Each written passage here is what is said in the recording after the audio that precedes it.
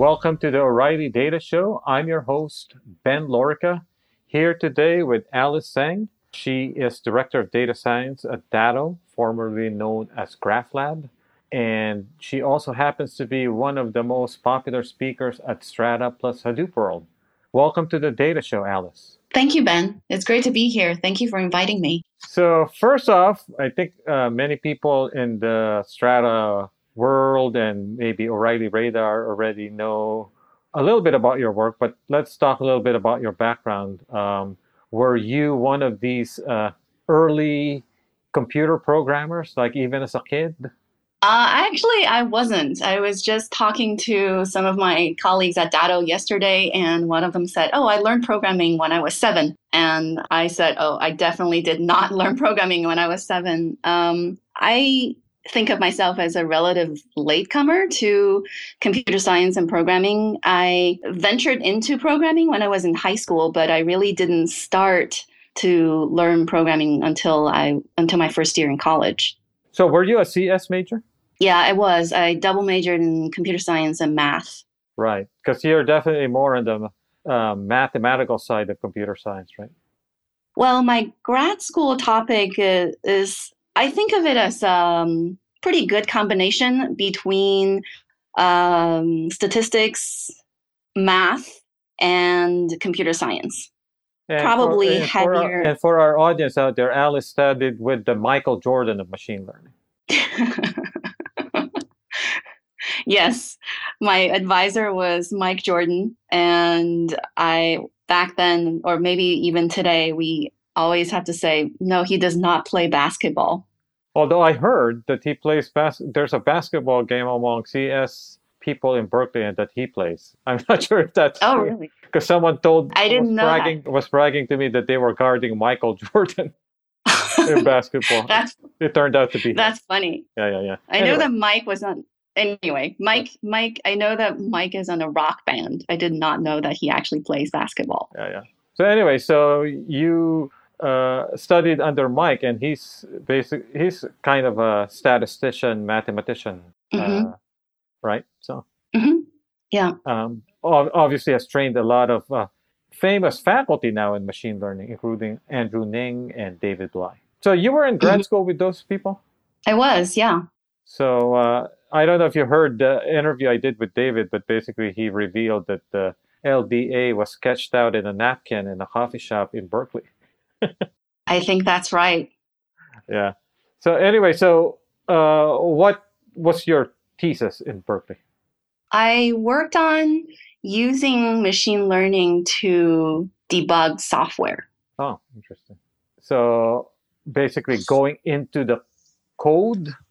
Yeah, so I collaborated with Ben Lorica, who is now a professor at University of Wisconsin. This was his thesis as well. His thesis actually won the ACM Thesis of the Year award. So we collaborated. He came up with this idea of instrumenting software programs to collect runtime data. And we had both interned at Microsoft Research the summer before and met each other there. And after we both returned to Berkeley, one day he just came by my office and said, "Hey, Alice, I have this data from all these programs, and I'd like to use it to debug the programs. How might I do that?" And I said, "Oh, let me tell you about this really simple machine learning algorithm called logistic regression." And so we just started from there. We basically applied logistic regression with L1 regularization, which is lasso, to select what were the important predictors for the outcome label of whether the program failed or succeeded.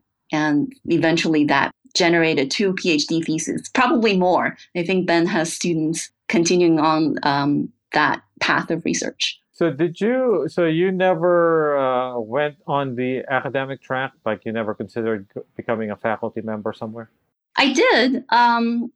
Like growing up in Mike's group, most of the people had academia in mind post-graduation. And I definitely had that in mind too. But ultimately, I chose to go to an industry research lab, Microsoft Research. And I think that was really a great decision for me because I worked on a variety of applications of machine learning, and I wasn't as concerned about inventing new machine learning algorithms as really understanding the problem and understanding the data and understanding the methods to see what's the best way of putting them together.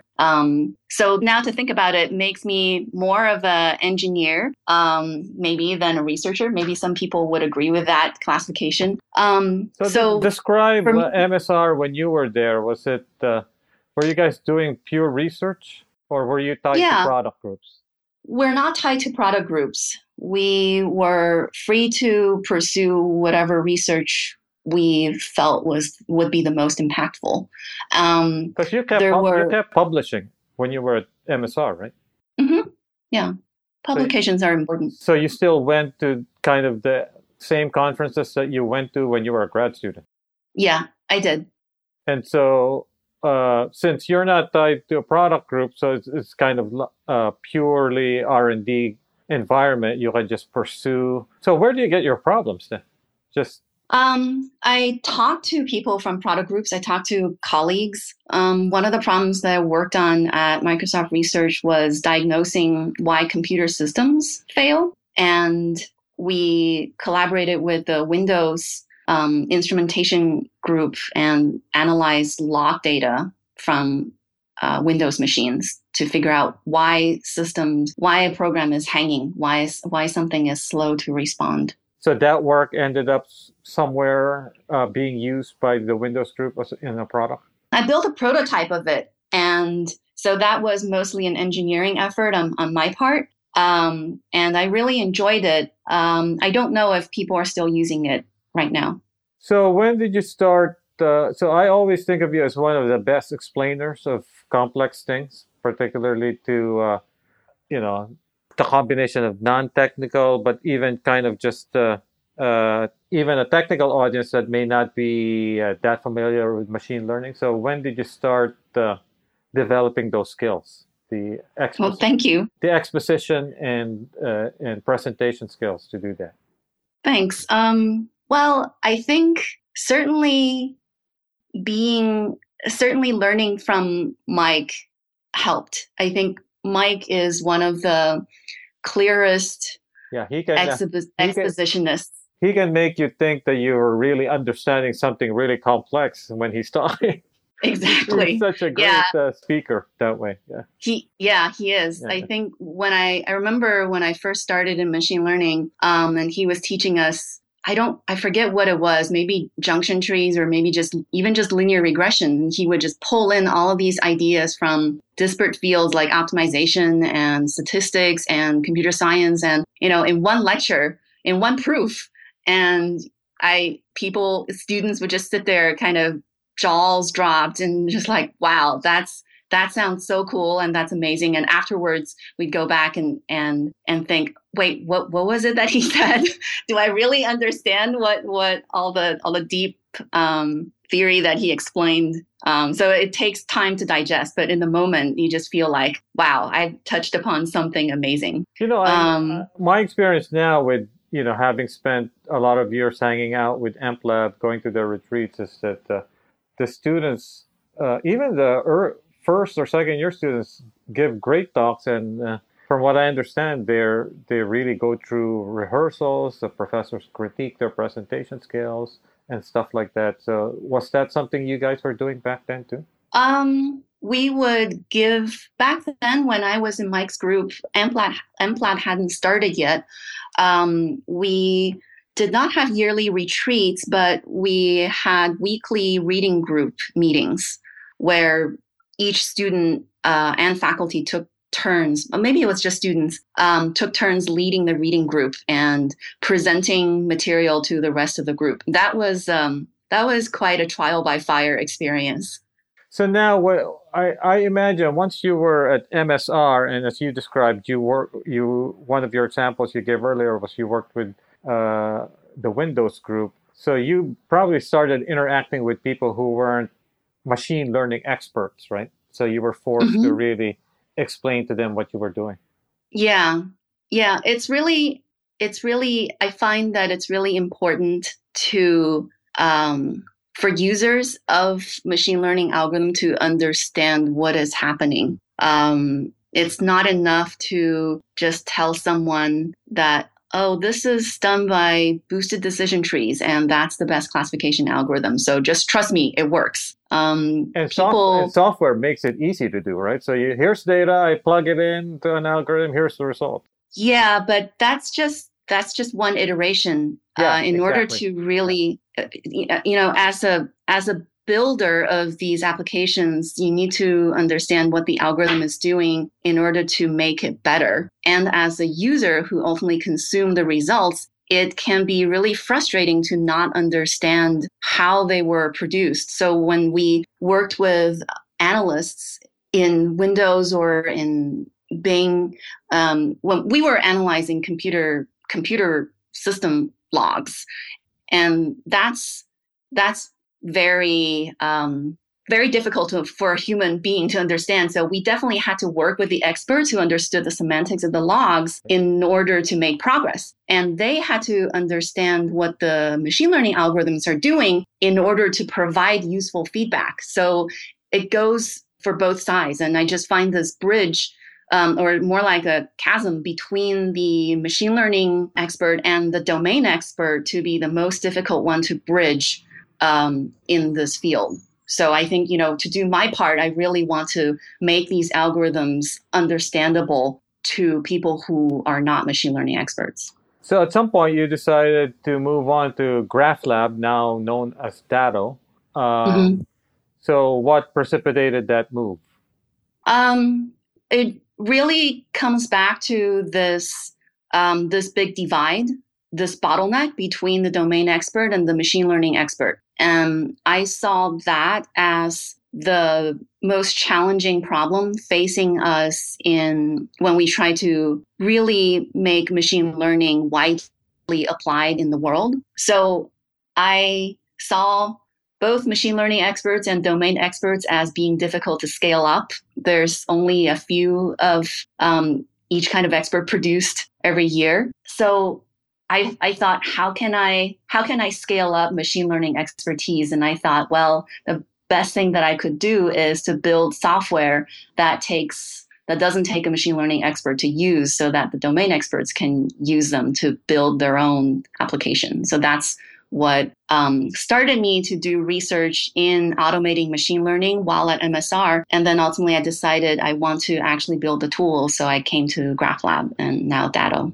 Oh, so I guess you feel that at some point the machine learning tools are going to be simple enough that a business analyst or someone who routinely uses Excel can start using machine learning himself or herself. Yeah, absolutely. I think simple to use enough and interpretable enough. Both are important. Right. So I think, one of the things that people who aren't machine learning experts fail to appreciate is that while it is simple to apply these algorithms now, right, because there's all sorts of libraries and frameworks, as you pointed out, it's interpreting the results and iterating. It's still somewhat, would you say it's still somewhat of an art form? Yeah, definitely. That I keep on. experience still matters, right? So people with experience doing these things a lot can be Yeah, much more productive and be much more insightful at the end.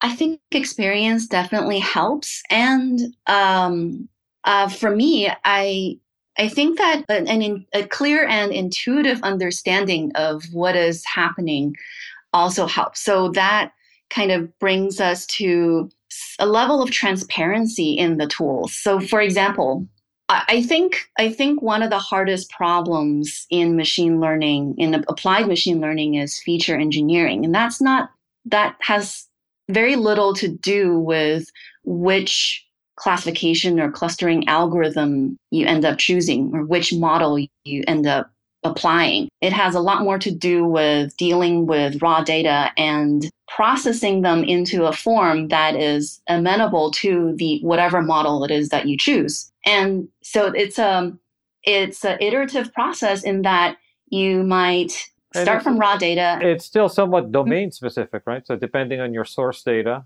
You Yeah, might have yeah. different tools and techniques for extracting features. Right. So let's go back to log data, for example, which I think log data is actually really, really difficult for machines to handle because there's structure in it, but it's kind of a different form of it's all spit out by machines and programs. So there's structure, but that structure is difficult to understand for humans. And you can't just there's lots and lots of it. So you can't just throw all of it into an algorithm and expect the algorithm to be able to make sense of it. You really have to process the features, do a lot of pre-processing, and say extract out first. You do things like extract out the frequent sequences, maybe, or figure out what's the right way to represent IP addresses, for instance, or maybe you don't want to represent latency by the actual latency number, which could have a very skewed distribution with lots and lots of large numbers. You might want to process them into bins of something. So there's just a lot of things that you need to do to get the data into a format that's friendly to the model. And then you want to choose the right model. And then maybe once after you choose the model, you realize, oh, but this model really is suitable for numeric data and not categorical data. Then you need to go back to the feature engineering part and figure out what's the best way to represent the data. I'm smiling because I'm thinking of all these projects I've worked on where that feature engineering piece might be, let's say, 80% of the code. Mm-hmm. And then the actual application of the algorithm is just such a small part of it. Mm-hmm. Mm-hmm. Yeah. Yep, definitely. This is something that I think all practitioners of machine learning, all data scientists would appreciate.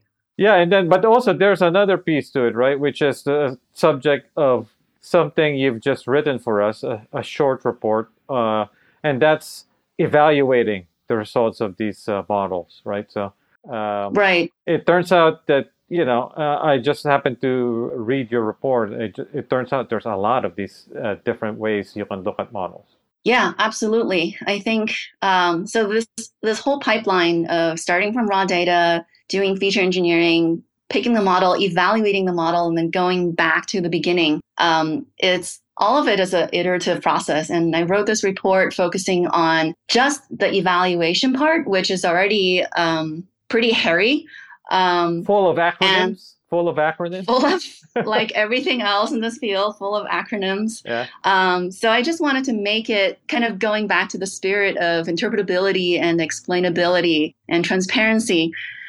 I just wanted to explain some of these acronyms and jargon so that people can understand better how to apply them. So let me ask you this, Alice. So you have these acronyms, right? So for evaluating models. So do you think at some point a business analyst, you can have business analysts evaluate models without actually even exposing these acronyms? Just here's a few charts. You can tell whether or not this is the right model. You just train them to interpret a few charts, right? So I think so. Yeah, I think it's possible. It's just not been done. I haven't seen it yet because I think the typical tool is either aimed at data scientists who code, who might already know how to evaluate models, but they may not, and then the business analysts who just basically apply the models. And I'm not sure actually how they actually give them tools to evaluate the effectiveness of the model other than just some simple metrics, right? So. Right. As you're speaking, I'm thinking of the output that one would see from R running linear regression, for instance, which is something that I even have trouble interpreting. Yeah. There's just a lot of detail that's very helpful for someone doing research in maybe building new models, building new algorithms, but they're not very human friendly, I think. But you make the distinction, though, that maybe this is where the business users come in, right? So you make the distinction between kind of these machine learning, quantitative metrics, and as opposed to the business metrics that business people care about ultimately, right? So Yeah, definitely. I think so. So going back to this pipeline, if we think of training the model as just a part of it, then even after you've trained the model and evaluated and found it to be good by some evaluation metric standards, then you deploy it where it actually goes and faces users. Then there's a different set of metrics that would impact the users, like well, you might measure, well, how long do users actually interact with this model? Does it actually make a difference in the length of time? Do they used to interact less and now they're more engaged, or vice versa? And that's something that's different from whatever evaluation metric that you use, like AUC or per class accuracy or precision recall. So And those how does a data scientist communicate with the business managers if they're speaking a completely different language then, right? So I think this is part of the challenge of the data scientist's job today, is making this translation from what the model says and what the business metrics say. right.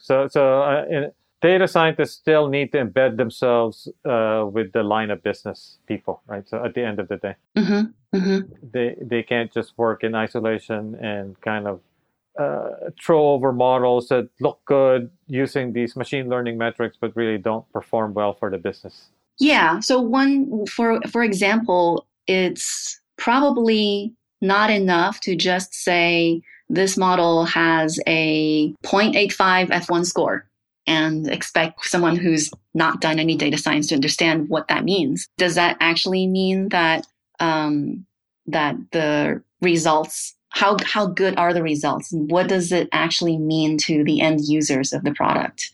So, what was the genesis of this report? What led you to start working on a series of posts that talks about how we should be evaluating machine learning models? Well, part of the impetus for me starting to write it was I just wanted to clear up. There seems to be a confusion between technical terms, like people would ask us to implement cross validation, and we would say, well, we have holdout validation. You can just, do a train test split and you can do that. Is that enough? And then it turns out that they actually mean that they want to do hyperparameter tuning or model selection. And we said, oh, we actually already have that. It's just not called cross validation, because that's really not, cross validation is part of parameter tuning, but it's not the same. They don't sit at the same concept hierarchy. So I just wanted to explain that. But once I started to do that, I realized, well, there's a lot more to it, because I need to then explain what are the different concepts in this area of evaluating machine learning, and what is model selection, where does validation play a role, and what do you validate it on? So then we have to talk about metrics and data sets. So, where do you think we are in terms of training data scientists? So, you came of age when, and I came of age when there was no such thing as data science, or there was, but it wasn't called data science, right? So, have you been keeping track of all these different programs now? Now even universities are starting to embrace the term, and they're offering courses and degrees in some cases. And actually, I have a funny story. I was in a conference with a bunch of academics, and we were talking about data science in academia and courses and stuff. And they said, basically, everyone said, all we have to do is put the term data science in the course, and it's automatically full. I worry a little bit for the older disciplines like statistics, who are going to get somewhat marginalized by this the popularity of data science, right? So all the undergrads rushing to data science courses. Well, I think in order to be an effective data scientist, you have to know how to use a bunch of tools. You have to be able to interact with, or know how to pull out data from whatever source they're sitting in, Hive or dealing with streaming databases. Dealing with data and dealing with models and dealing with the consumers, be they business decision makers or analysts or end users. So it's a bridge discipline. And I think in order to be an effective data scientist, there will be so you're predicting there will be data science departments in universities. I don't know. I don't know if I would predict that. Right now, right now. I don't think there are. They're just kind of universities are starting to explore. Some have masters, some have certificates. I think bachelor's degrees are going to come sooner than we think, and it might just sit somewhere in populated by people from different departments, right? Yeah, maybe having a department. Definitely a specialization is a good idea because it is pretty interdisciplinary by nature. So definitely programming should be part of it, and statistics should be part of it, and industry experience. So partnering with companies with data, and then with the data management, as you pointed out. But I think nowadays, I think you need a little bit of DevOps too, right? So you need to know a little bit how to use Amazon, things like that. So I'm not sure any single department actually bridges all of those, but I think the CS department definitely has many more of those courses than any of the other departments. That's probably true. Yeah. So trends in machine learning and data science. Anything out there that have piqued your interest besides deep learning? By the way, for the listeners out there, actually, I consider if you want to use deep learning right away, I think probably the quickest way to do that is Dado. I mean, you can do everything. I think you can do deep learning in Dado using Python, right? Yeah, that's right. So that's Dado. The fastest entry point if you want to play around with deep learning. I think at this point would be Dado, and it's pretty fast as well. So, yeah, and we also provide a way to deploy the model, so that helps with some of the DevOps problems that you just mentioned. But trends in machine learning, I think, going back to interpretability, building models that are interpretable is important. So deep learning is out. Well, no, I think it's possible to. No, I think it is possible to interpret deep learning. It takes a little. Maybe it takes a little more effort. I think of deep learning as a feature learning method. Yeah, primarily. Basically, you get better and better feature representations, right? Right, exactly. So back to that sticky problem of feature engineering, I think where deep learning really shines is learning helpful representations of data, doing automatic feature engineering. So how about this as another trend? One of the things you mentioned, which is I think people are beginning to appreciate the importance of model deployment and maintenance. And I think Dado in particular, you guys definitely are starting to talk about that. And you even have tools out there for testing different models, right? Don't you have bandits now? We don't have bandits yet. We are, I think it's safe to say that we are working on it, and people can expect something down the road. Managing machine learning models in production is another hot topic recently. It's definitely something that currently takes a team of experts to do, and it's very challenging even then. I think better tools can help with that a lot. So notebooks, super popular, right? So Dado uses notebooks, so do a lot of people. Even the Spark guys and Databricks are starting to use notebooks. So I like them, but I think in many ways, for those really complex pipelines, I'm not sure. Maybe it becomes harder and harder to manage inside a notebook, right? So notebooks seem to be inherently linear. So if you have these pipelines that branch off. So what's your take on notebooks? I really like notebooks. I'm a convert at first. At maybe 2 years ago, I remember talking to Joey Gonzalez, and he was like, "Yeah, notebooks are great." And I just thought, no, it's I prefer good old fashioned command line.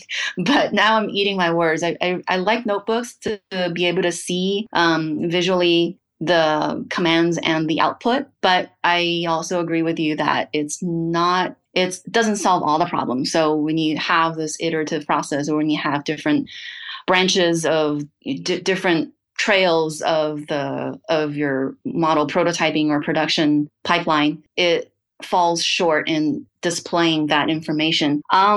It's almost we're almost getting into the territory of visualizing machine learning pipelines, which tools like Azure ML is doing. Yeah.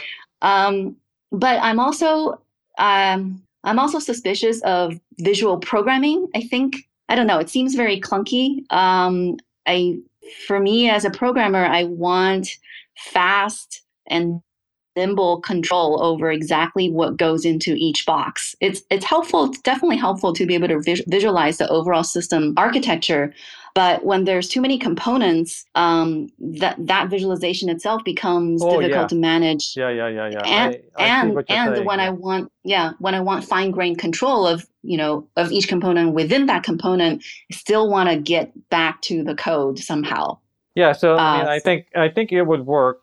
So I think what's going to happen, and I think it's already happening. I think the Spark guys are already doing this in many ways. Is that you'll have notebooks as the boxes in this pipeline, right? So so you have the workflow tool, which is directed acyclic graph, but each box might be a notebook that you can finally control. Because as you pointed out, I've seen kind of this visual programming tools that have everything, right? So they have data preparation, they have machine learning models, they have charting, and all glued together by this visual programming interface. But then it becomes confusing because every box means something different. Yeah. And this is not the whole story. It's not just about the model, just one model, or it's not even about a static 3 models or 5 models. Last year at one of the NIPS workshops, there was one of the Google groups presented this paper called the High Interest Credit Card of Machine Learning. That's about managing systems with machine learning components and how difficult that is. One of the things that I took away from that talk that really stood out is being able to manage data sources and machine learning outputs and keeping track of them over time, because the output of a model might be the input to some other piece of the component, and changing one would affect the other. So you want to be able to track not just the provenance, like where did this model come from, but you also want to be able to track where did this data come from and how did this little chunk of output or input evolve and get piped through different parts of the system over time. So it's like model, data, and time. Model, data, and metadata.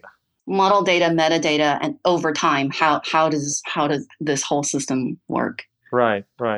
And so it in terms of trends, neither of us are really talking about algorithms, right? So I think people on the outside people not in data science think that data scientists are obsessed with algorithms, when in fact we're not. It's these other annoying things that obsess us, right? So. Yeah, I hesitate to say anything critical because like half of my friends are in machine learning, which is all about algorithms.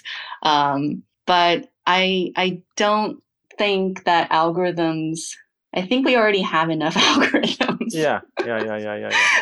I think it's not that we don't need more and better algorithms, but I think a much, much bigger challenge is data itself and feature engineering. Features and managing these features and managing them. These pipelines, right? These pipelines. Right. Yeah. So for example, the AmpLab guys with Ben Recht have this project called Keystone ML, and it's all about pipeline, not really algorithms. Yeah. Pipelines.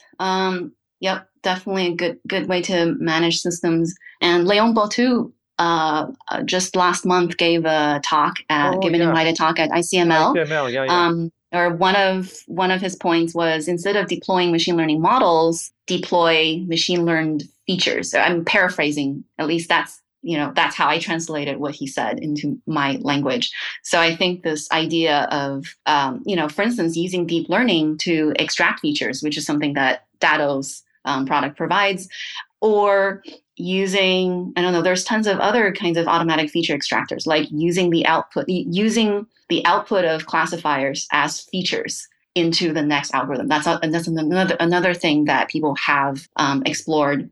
So things like that. Yeah, you're right. You're right. So if anything, we need better algorithms for extracting features. Yeah. So I don't know if you're familiar with Chris Ray's work, that Deep Dive project. In many ways, that reminds me of what you're talking about. So they're it's like a knowledge extractor for text, images, and other data sources. But basically, at the end of the day, when you listen to him talk, it's all about, really, he's concerned about features. So he's developing tools to extract features. I think features are easier to manage and deploy, and to some degree easier to understand. Maybe it could be easier to understand than models themselves.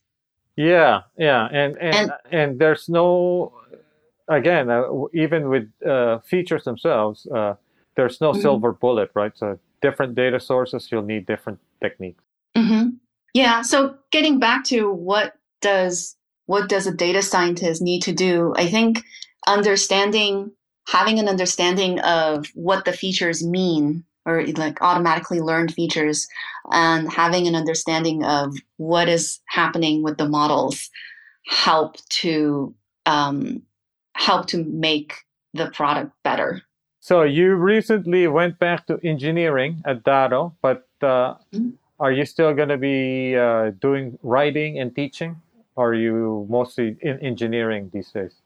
I'm taking an engineering vacation. I'm really happy to be working on code again. It's exciting. I love writing, so I don't think I'll stop writing. And part of what really drives me is both obtaining insights about how things work and communicating them to other people. And in that process, not only do I impart this knowledge, but it also helps to deepen my own understanding of how things work. So I love writing, and I don't think I will stop doing that. It's just that now I really feel like, okay, I need to do more coding. I need to do more experiments. I need to play around with data more, so that I actually have more things to write about. So let me ask you this. So people ask me this all the time, because I come from a math background. But these days, because we have all these computers doing all this crunching and computation for us, how much math do we really need to know, right? So in other words, you pointed out earlier, right? So if you're going to be a data scientist, you should know statistics. But can you be a productive industrial data scientist without knowing that much about math or stat? I would say no, but I think the thing is, Alice, what about if the tools get better, and even the stuff that you just wrote about, which is evaluating machine learning models? Suppose tools get better, and then the results become easier to interpret. So it's tool builders. Well, if tool builders like you develop better tools that will allow a non-expert to evaluate machine learning models, well, we already have tools that do the machine learning. Now we just need better tools for helping me evaluate whether or not I'm doing the right thing. Well, great question. I think that's a great question, and I think that's part of the flaw in my argument here. Is I have been talking about two different things of, I want to make better tools so that people don't require too much expertise to use. But on the other hand, I'm also advocating for people, just the general public, learning more math and statistics and computer science. And I don't know how to reconcile. Both of those are true. Both of those are definitely true for me. I do want to make tools that are easier to use. But the macro trend is cognitive augmentation. The tools just the software will augment your brain and make it easier for you to, one, do the computation, but also interpret the results, right? So. Right. I think that the crux, the reason why I think you still need to learn about math and statistics, at least understand the basic concepts and have a good intuition for them, is so that you will be able to interpret the outcome. And well, maybe interpretation won't be so hard if we build good tools Yeah, that that's what help I'm thinking. but you still need to, I think for people who are wanting to make changes in the product, like make a better recommender, or make a better search engine, or not everybody makes search engines, but if you want to make improvements, for that reason, recommender. So I'll just use Dado. Sure. Right? Yeah. But I think having, at least basic concepts like what do probabilities mean? I think understanding that is still going to be key to be able to make advances. Like see the results and understand what to change to make them better. Right. But I wonder that, in a large company, let's say Microsoft, how many such people do you need? Maybe you don't need that many of those type of people. You need a handful, and then the rest are just great at using the improved tools and great at interacting with business people and communicating results, right? Maybe. Or the existing people now with better tools can go on to build more machine learning enabled products. Yeah. So I'm just trying to increase your market size, Alice, instead of just Thank you. instead of just the propeller heads inside the companies. Yeah. So your market is really everyone, right? So yeah. Well, I also, another thing is that I don't think it's satisfying to just consume output from some automated program. I think people like understanding what goes on behind them. It depends on your goal, right? So let's say I'm a business person and my goal is, I don't know, to increase revenue or to increase engagement. Yeah. And if I'm able to do that, I guess the question is, do I need, if the tool is also telling me along the way, okay, you're increasing your business metric and these are the key drivers. Right. Isn't that enough? Or do I need to know that it was because there was this hierarchical model that drove it? You know what I mean? That makes sense. So maybe it's So I guess that's the other thing here, is that business people, obviously they want to impact their business metric, but also want to know the key drivers, right? So the machine learning tools need to do a better job at telling them what's driving success. For sure. Yeah. Yeah. Not just kind of the geeky metrics that the tools normally spit out. Yeah. Explaining the model and explaining the output. Your business metric went up because of the following reason. Or maybe at least what's correlated with what. What's correlated. I don't know if causation is easy to establish. Yeah. Yeah. I knew you were gonna get technical on me. Well, things like that, like what's the difference between two things being correlated and one thing causing another? That's something that I think more people should understand better for us as a society to make better decisions. So in closing, I wanted to tell the listeners out there that Alice will be leading a team of instructors for a whole day of, I think, basically large-scale machine learning at Strata, New York. And so hopefully we'll still see you at Strata and other events. And don't get lost in engineering. Oh, no, I won't. And we will be at Strata, New York, teaching people how to build machine learning applications for reals. Using notebooks. Yeah. No, actually, well, as you were talking about notebooks earlier, actually, and then we can wrap up. One of the things that I got reminded of is, notebooks came out of teaching, right? So the Mathematica notebook. So in many ways, they're really optimized for instructional purposes, and maybe if we morph them too much and push them in a direction that they weren't really designed to do, maybe Maybe that's where they start falling short. Like Maybe, yeah. managing these complex pipelines, that wasn't really part of the design notebooks. Yeah, possible. I didn't know that notebooks came out of teaching, but that makes sense. Yeah. I think so. I don't know if you used Mathematica, but they had notebooks way back. Oh, okay. I did not use Mathematica, and I did not know that. Yeah, so you were more a MATLAB person, huh? I was, much more of a MATLAB person. Yeah. All right, so this has been great. Thank you, Alice Zheng. You can follow Alice Zheng on Twitter @RainyData. Thank you for joining us. If you like the show, you can subscribe through iTunes or Stitcher or TuneIn.com or SoundCloud and never miss an episode.